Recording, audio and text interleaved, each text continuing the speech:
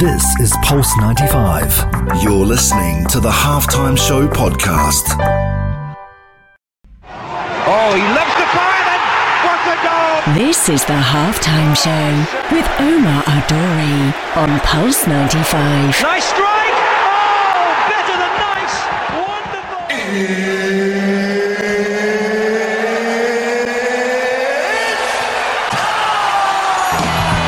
It sure is that time. It's the Halftime Show with Omar Duri. I am your host, covering everything sport, international and local. Hope you're having a blessed day wherever you're tuned in around the world, whether it's 95 FM, Pulse95Radio.com, our app, Sharjah Broadcasting Authority, or even if you're chilling at home watching us live on YouTube. What a guest and what a show I have in store for you today. Because as you know on the show, on the Halftime Show, it's more than just a sports show. It's more than just a health show and fitness and well-being. We always focus on different aspects of the brain, mental health, mental fitness, and today Dr. David Lee is on the show, a trained consultant, clinical psychologist, coach, father and athlete. Wow, try saying that 10 times. And we pick his brain on mental well-being, creating habits, procrastination, elimination, see I'm even rhyming, and much more throughout this episode. I'm a fan of his work, so I know you're going to love it. I can't wait to share this episode with you.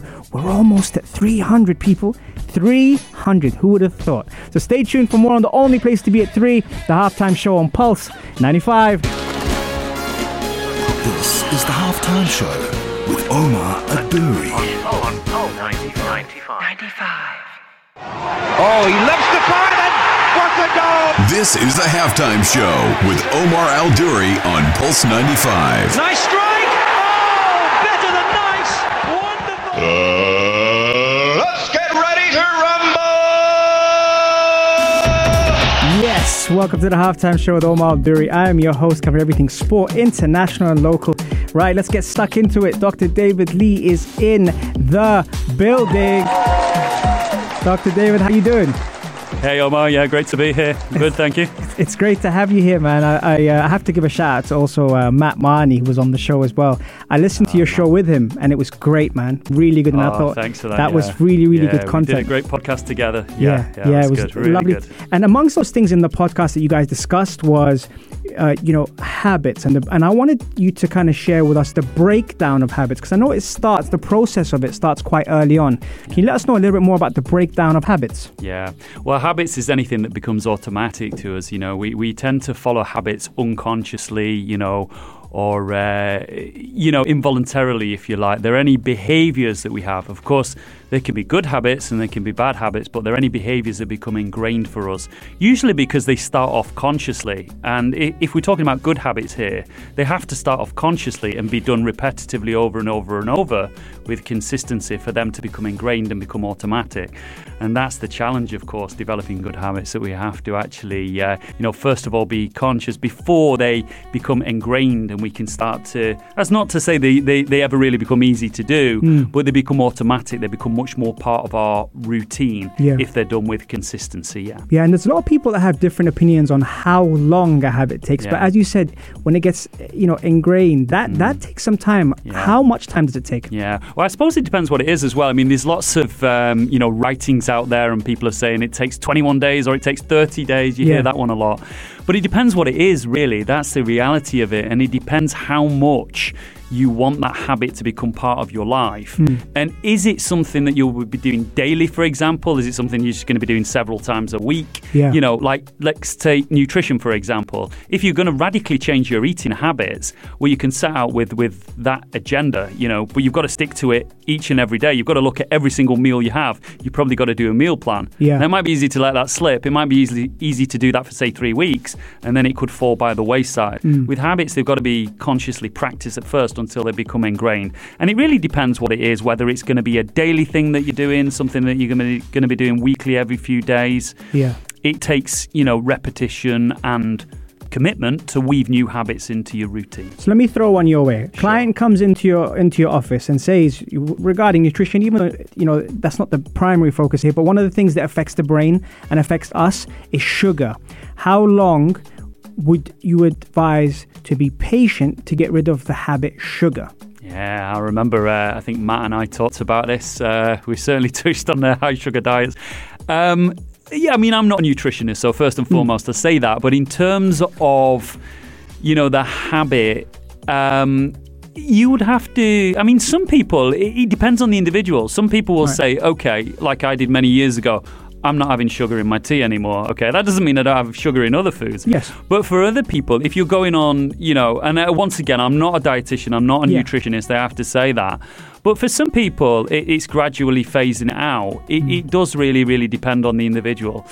I know some people who are very all or nothing, and that for them is a good thing. They're very binary. So the minute they say, okay, I'm not eating sugar now, I'm cutting it out, or I'm cutting out something else, cutting out any other sort of unhelpful, aspects of that. I'm going to stop eating ice cream, right? They're able to do it, and they're able to do it really, really quickly. My sense is where it's a problem for you, for example, if you're dependent on a high sugar diet, and that's all you're doing each and every day, you're eating sweets and ice cream and all sorts of things that contain high sugar, then you're going to struggle to make that shift into the new habit of going pretty much sugar-free, That's interesting. And is it as easy to create a habit as it is to eliminate a habit?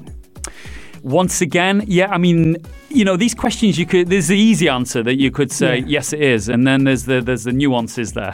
What I would say about this is it depends again on what the habit is you're trying to eliminate and what the new habit is, the good habit that you're trying to develop, right? Yeah.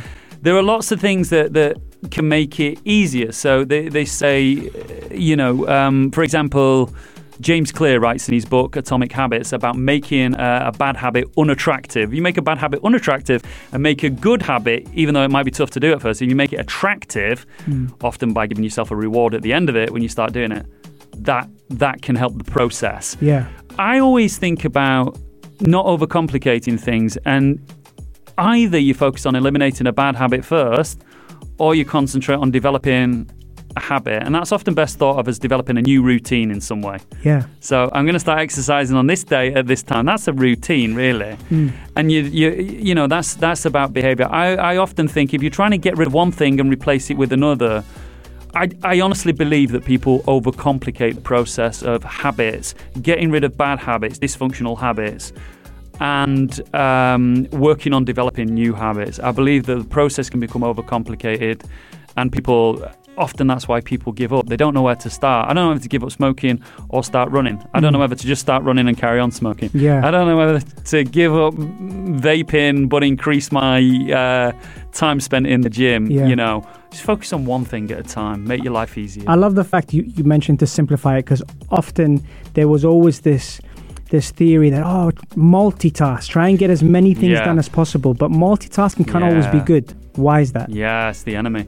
Yeah, multitasking. Well, people think it's a good thing, don't they? Do several tasks at once, keep lots of things on the go at once. That doesn't mean you can't manage a schedule where you've got multiple priorities to attend to. What it means is that at any one time, you can only really focus your energy and your effort on one thing. And cognitively, we know that. In my profession as a psychologist, cognitive psychologists told us that for years in terms of selective attention. It's like a spotlight. We bring our attention on one thing. We try and distribute that attention. That's where human error occurs. We start to make all sorts of mistakes in all kinds of ways. You can get good at doing one thing at a time, all at once, and bringing all of your energy and effort and focus to that. You tend to become quite skilled at it. Has technology distorted our cognitive thinking? Hugely, yeah. And if we're talking about attention and short-term memory and what we call working memory, absolutely, in terms of our processing capacity. Why? Because people are often trying to do several things at once, as you say there. They're trying to check their emails, their WhatsApp messages, post on Instagram, check something. It says as he's on Instagram. As they're trying to do something else, as they're trying to, type up a report or something like that, or pay their bills. What he stopped us doing is being able to bring our attention just in on one thing and do that one thing well, without mistakes, or with as fewer mistakes as possible. Yeah, love that. Before we take a break, I just wanted to ask you, is there a common myth that you always hear with patients or clients that come to you about habits? Yeah, it's usually around, it usually is something around, is there a hack? that you can just do with me to take away this habit. So sometimes, being a psychologist and also in some of my coaching work as well, I get that a lot. People come to me and they think that I'm going to do something to them, externally from the outside in, hypnosis or something, or some mind hack that's just going to take away the habit. I think that's what people latch onto sometimes as a bit of a myth. They don't understand that they need to do the work, and it's about their behavior and their commitment to change. That's where behavioral change occurs, and that's how bad habits are broken and good habits can become part of a routine. Very good. Very good. I told you it was going to be good. Right, we're going to take a quick break, and we're going to see you right after this. Here's some Burna Boy, Donna Moy. Here you go, folks. This is the Halftime Show with Omar Adouri. Oh, he loves the fire then. What a goal! This is the Halftime Show with Omar Adouri on Pulse 95. Nice strike! Oh, better than nice! Wonderful! Let's get ready to rumble! Yes, we are back, and we're back live in the heart of Sharjah on Pulse 95 Radio. If you are just tuning in and kicking yourself for missing the first segment, which was a wicked segment, by the way, don't worry, you can head over to the YouTube channel Pulse 95 Radio, and all of our episodes with our incredible guests are on there across all the shows. And also, if you like a podcast, head over to Apple, Spotify, SoundCloud, type in the Halftime Show on Pulse 95 Radio, and we are there. Right, okay, Dr. David Lee's in the building. We're talking all sorts of good stuff. We talked about habits in the first segment. Now, one of the things, Dr. David, I wanted to kind of run by you is procrastination. We hear this term all the time. What is it? What's your opinion on it? And what can we do to avoid it? Yeah, I define procrastination as postponing or avoiding any task that, whether it's difficult or not, that's in your best interest to do. But postponing it, putting it off, delaying it, avoiding it, usually in favour of something else. But remember that bit, it's something that is in your best interest to do. Otherwise, there's no harm in procrastinating. There's different forms of it.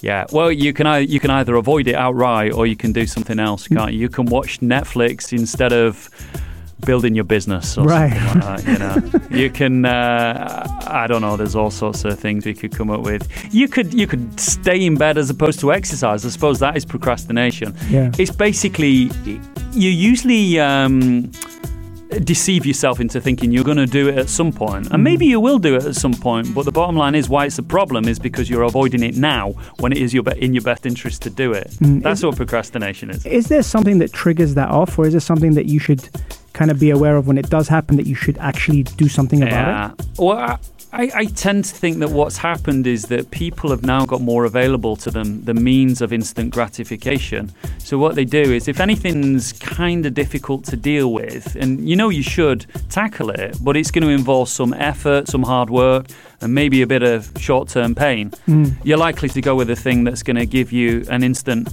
hit, right? You want that high, or you want to escape the pain. Right. So what I believe is that, procrastination comes from, if you're over-reliant on instant gratification, you're more likely to procrastinate. If you're able to delay rewards and get stuck in knowing that ultimately the reward is going to be, the payoff is going to be because you've done the task eventually, you're more likely to get stuck in. But we know, with some people, they're just not able to withstand a lot of pain, or they're not able to go for so long without that instant gratification. Yeah, in other words, it's hard work. Hard work is not instantly gratifying, is it? Yeah. The reward comes at the end or after a delayed period of time. Yeah, and also the idea of identifying whether it's pain or just fear. Of pain. Yeah. And often the fear itself is enough for people. Like, they have what we talk about as an anticipatory fear or anticipatory anxiety. I don't know how I'm going to cope when I start this task because it's going to be really difficult and I'm going to go to pieces and I'm not going to be... But actually, when people get stuck into whatever it is they're avoiding, they tend to do okay. So actually, at the outset, it was the anticipation of doing it that was worse than actually getting stuck into the task itself. And when you coach normally, you coach them how to deal with fight or flight, and identifying the difference between fight, flight, or freeze. Is that yeah, stuff that absolutely. It comes up a lot, in my coaching sessions with clients, as well as when I'm doing my clinical work and I'm doing therapy, is around how to actually respond to your body's own response, because that is an inwired response. Your fight or flight response, or as you rightly said there, your fight, flight, freeze response, because we do have a freeze response as well. Yeah. Well, it's an old inwired mechanism in the body that we need. When we lived in more primitive societies thousands and millions of years ago, we needed to keep ourselves safe from being killed from wild animals and predators and all that kind of thing. Yeah. In this day and age, the threats are much more of what we create them to be in our own mind. But our body still responds in the same way. Our brain is linked to our autonomic nervous system. The fight, flight, or freeze response is part of that system. Yeah. And when people begin to understand that, it starts to make a bit of sense to them. And that is kind of an inroad, if you like, to help people to get to face some of their fears, some of what they're scared of. So they can understand, oh yeah, it's my body that's responding in this way. It's not just that, I'm a complete wuss or whatever, and I'm scared of everything. No, your body responds in a certain way to where it perceives threat. Often you can't do anything about that, but what you can do is to face that, take steps towards whatever you're avoiding, understand that fear and anxiety are a normal part of the process, and that both fear and anxiety decline over time anyway if you approach whatever it is that you're scared of. It's when you avoid avoiding work or avoiding anything. That's how a phobia is created. When you avoid whatever it is you're scared of and you don't approach it to test out that it's no harm to you, and even if it is harmful, you've probably got the resources to cope with it. Unless, of course, it's directly dangerous to you, in which case you don't go and put your hand in a tiger's mouth or something like that. Correct. There are some phobias that make real sense, right? Yeah, and as a psychologist and a coach, I mean, I'm very intrigued by how do you, when a patient or a client comes to you, how do you help them channel their fear as part of the process so they don't panic through fight, flight, or freeze? Yeah, absolutely. Well, one of the ways we do that is by helping the individual, the client, to become aware of what's going on in the body, to become mindfully aware of it, if you like, but still to take action in terms of whatever it is that matters to them for them to do. And that's a lot about your values. That if facing something and not procrastinating on it is something that you value, it's something meaningful to you, something that will help you and others to do, then we've got to look at how to face that. But in order to do that, we have to help you to develop some skills and strategies so that you don't get swamped by your feelings, so that you don't get completely taken over by anxiety and by the physical manifestations of that, if you like. So giving people those skills to stay in the body, because often it's when we get caught up in our minds and our thoughts that we go round and round with what if this happens, what if that happens, and before you know it, you're completely overwhelmed. If we take it one step at a time and break it down and take action, then what we do is we learn to be present. There's also, there's a second part to that as well, which is kind of you can understand that fear, anxiety, the fight, flight, freeze response is normal and necessary for some things. So for some things, for example, in competitive sport, it makes sense to get scared, to get a bit anxious, to get nerves, to get the adrenaline flowing around the body and the cortisol as well, because that means that you're going to detect threat, even if that threat is having a goal scored against you or something. You in other words, it's a good thing. If you don't compete to a high level and have any anxiety or fear, then there's a problem. It's not going to help to improve your performance. Excellent. Really good. God, that was good. All right, okay, we're going to take a break. I really enjoyed that segment. I want to ask him one or two more questions, but we're going to give you a bit of a breather, have something to drink, and come straight back after this on the only place to be at 3, the Halftime Show on Pulse 95. This is the Halftime Show with Umar Abduri on Pulse 95. Oh, he loves to fire then.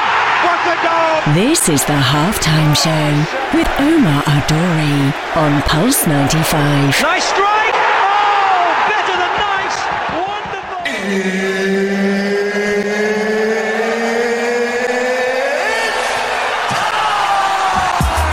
It sure is that time. It's the halftime show with Omar Duri. I'm your host, covering everything sport, international and local. We talk all sorts of good things like mental health, gut health, and how important the brain is to the body, mind, and soul. And on the show today, we got Dr. David Lee, who's in the building, who's a trained consultant, clinical psychologist, coach, father, and an athlete, and also a bit of a mixed martial artist as well.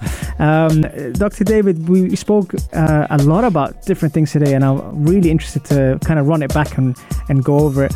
Modern society has its expectations.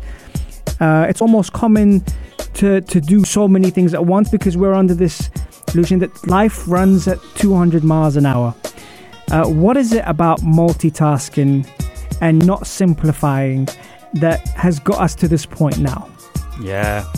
Well, I think what happens is people buy into this myth that it's quantity versus quality. You know, I think a lot of people, they think if I can, be great at everything and pack so much into my day, that's a good thing. And it's quite seductive as well. You know, if you're someone who likes variety in your life, let's say, you probably, one of the biggest risks that you probably have to your own well-being and mental health is probably that you try and cram too much into your day and different things. Whereas if you pare that down and just really think about how to do a few of those things really well, like for example, if you're working on a project in your life, you're best to just focus on that project and have that as the main thread in your life. Like say you're setting I'm being ambitious for people here now, setting up a business, writing a book as you've done, Omar. You need to focus all your time, energy and effort on that thing to do it well, to see it through. Because the other thing is so many people start things and don't finish them. Yeah. You know, they're good starters but very poor finishers. They tend to sort of fade somewhere in the middle and they just give up and it ends up as another unfinished project, whatever it is. Yeah.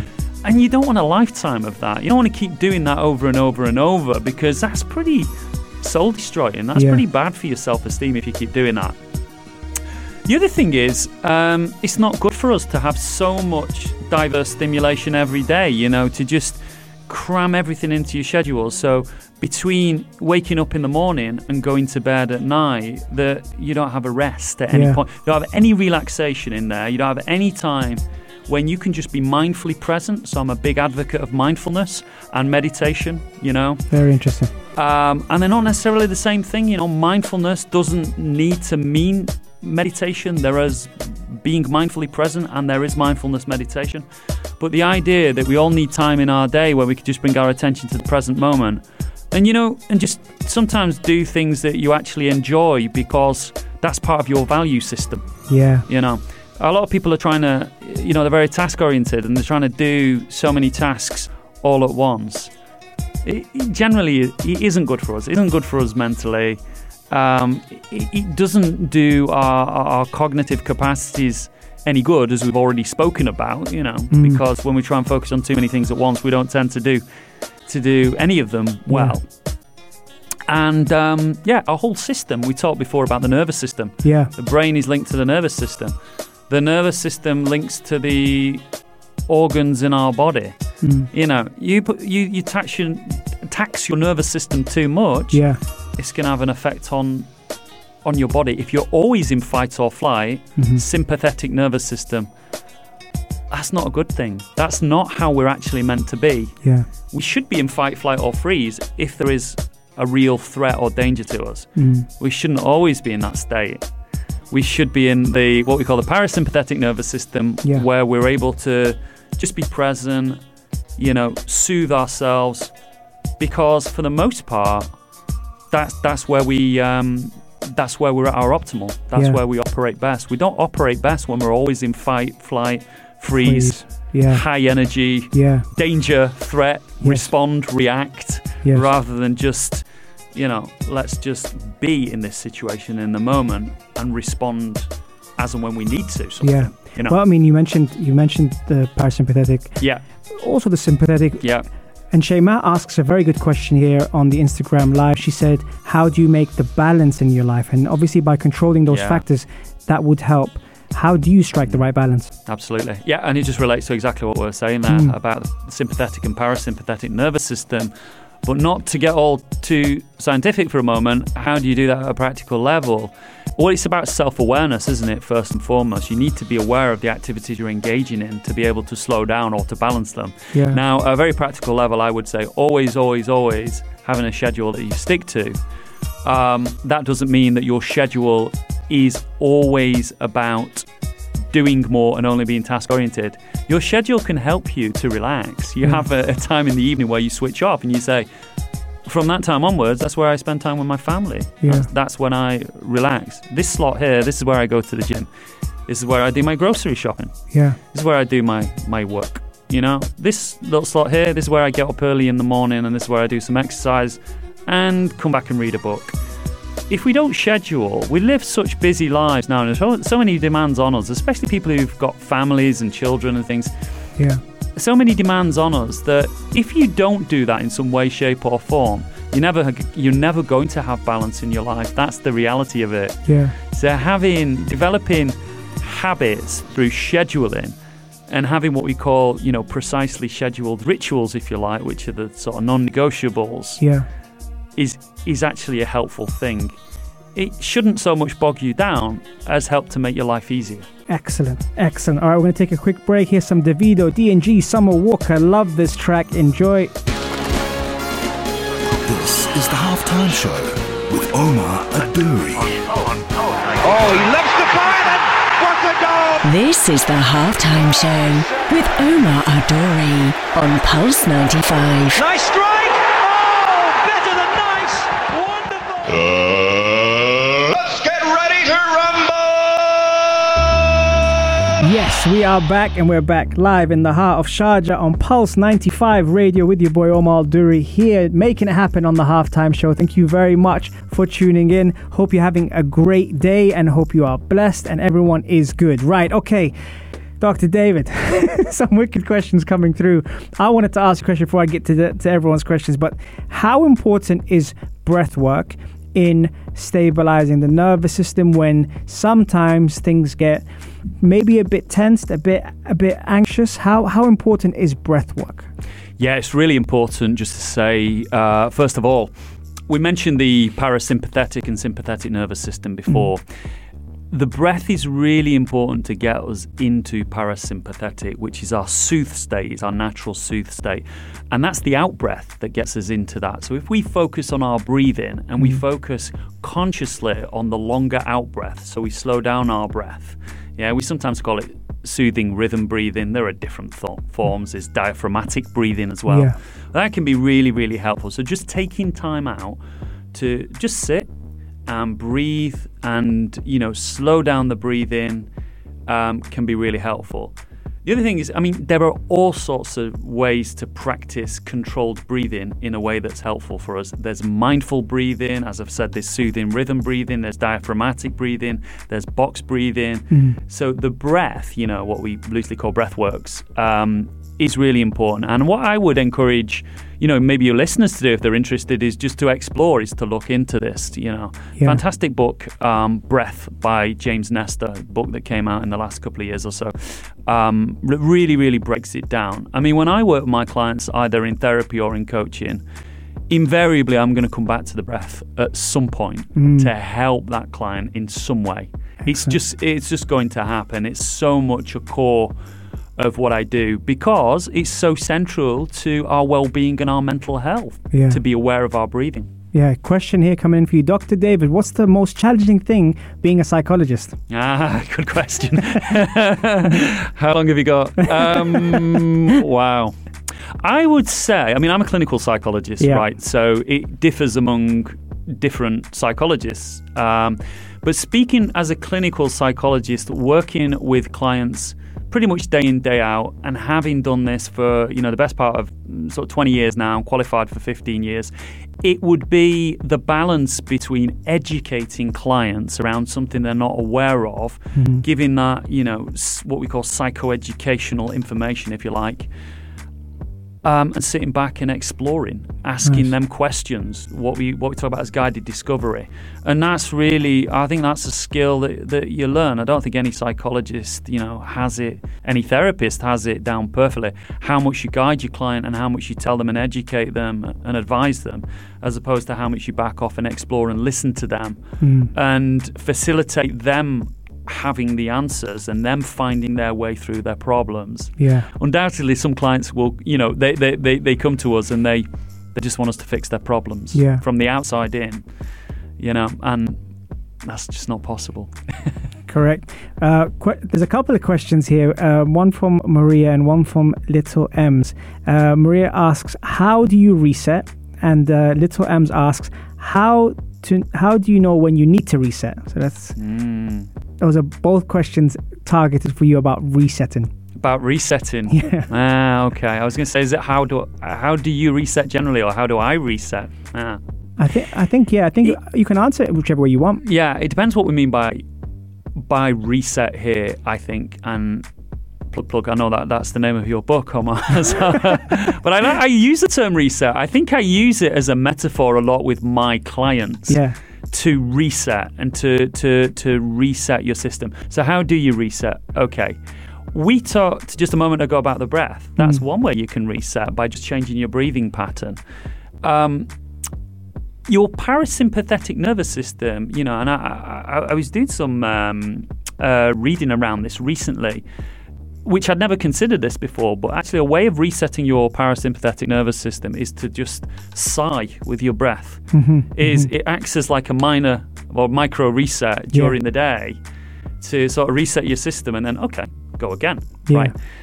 There are different ways you could do it. You could say you could interrupt your thinking pattern. So people would talk about that if let's say you're going down a train of thought and that's always about the worst case scenario, and that's always about the worst thing that's going to happen, you could say a reset on that is to suddenly become self-aware, catch yourself and say, no, is there another way to look at this? Yeah, that's back to self-awareness again. So it really depends what we mean by resetting. Do we mean resetting our system, resetting our body, resetting our thinking, resetting our behavior, which could be about starting a new habit, particular day and particular time? It depends what you mean is the short answer. Very to the question. good. I like the things you mentioned there. That's a new episode. Before we wrap up, where can we follow you? You can follow me at various places, actually. Follow me on LinkedIn, Dr. David Lee. You can follow me on Instagram as well. It's Dr. David A. Lee, psychologist. That's my Instagram handle. Fantastic. And there you have it, folks. We're wrapping up. That's full time on the Halftime Show. There's the whistle. See you soon every Monday, Wednesday, and Saturday, 3 to 4. This is Pulse 95. Tune in live every Monday, Wednesday and Saturday from 3 p.m.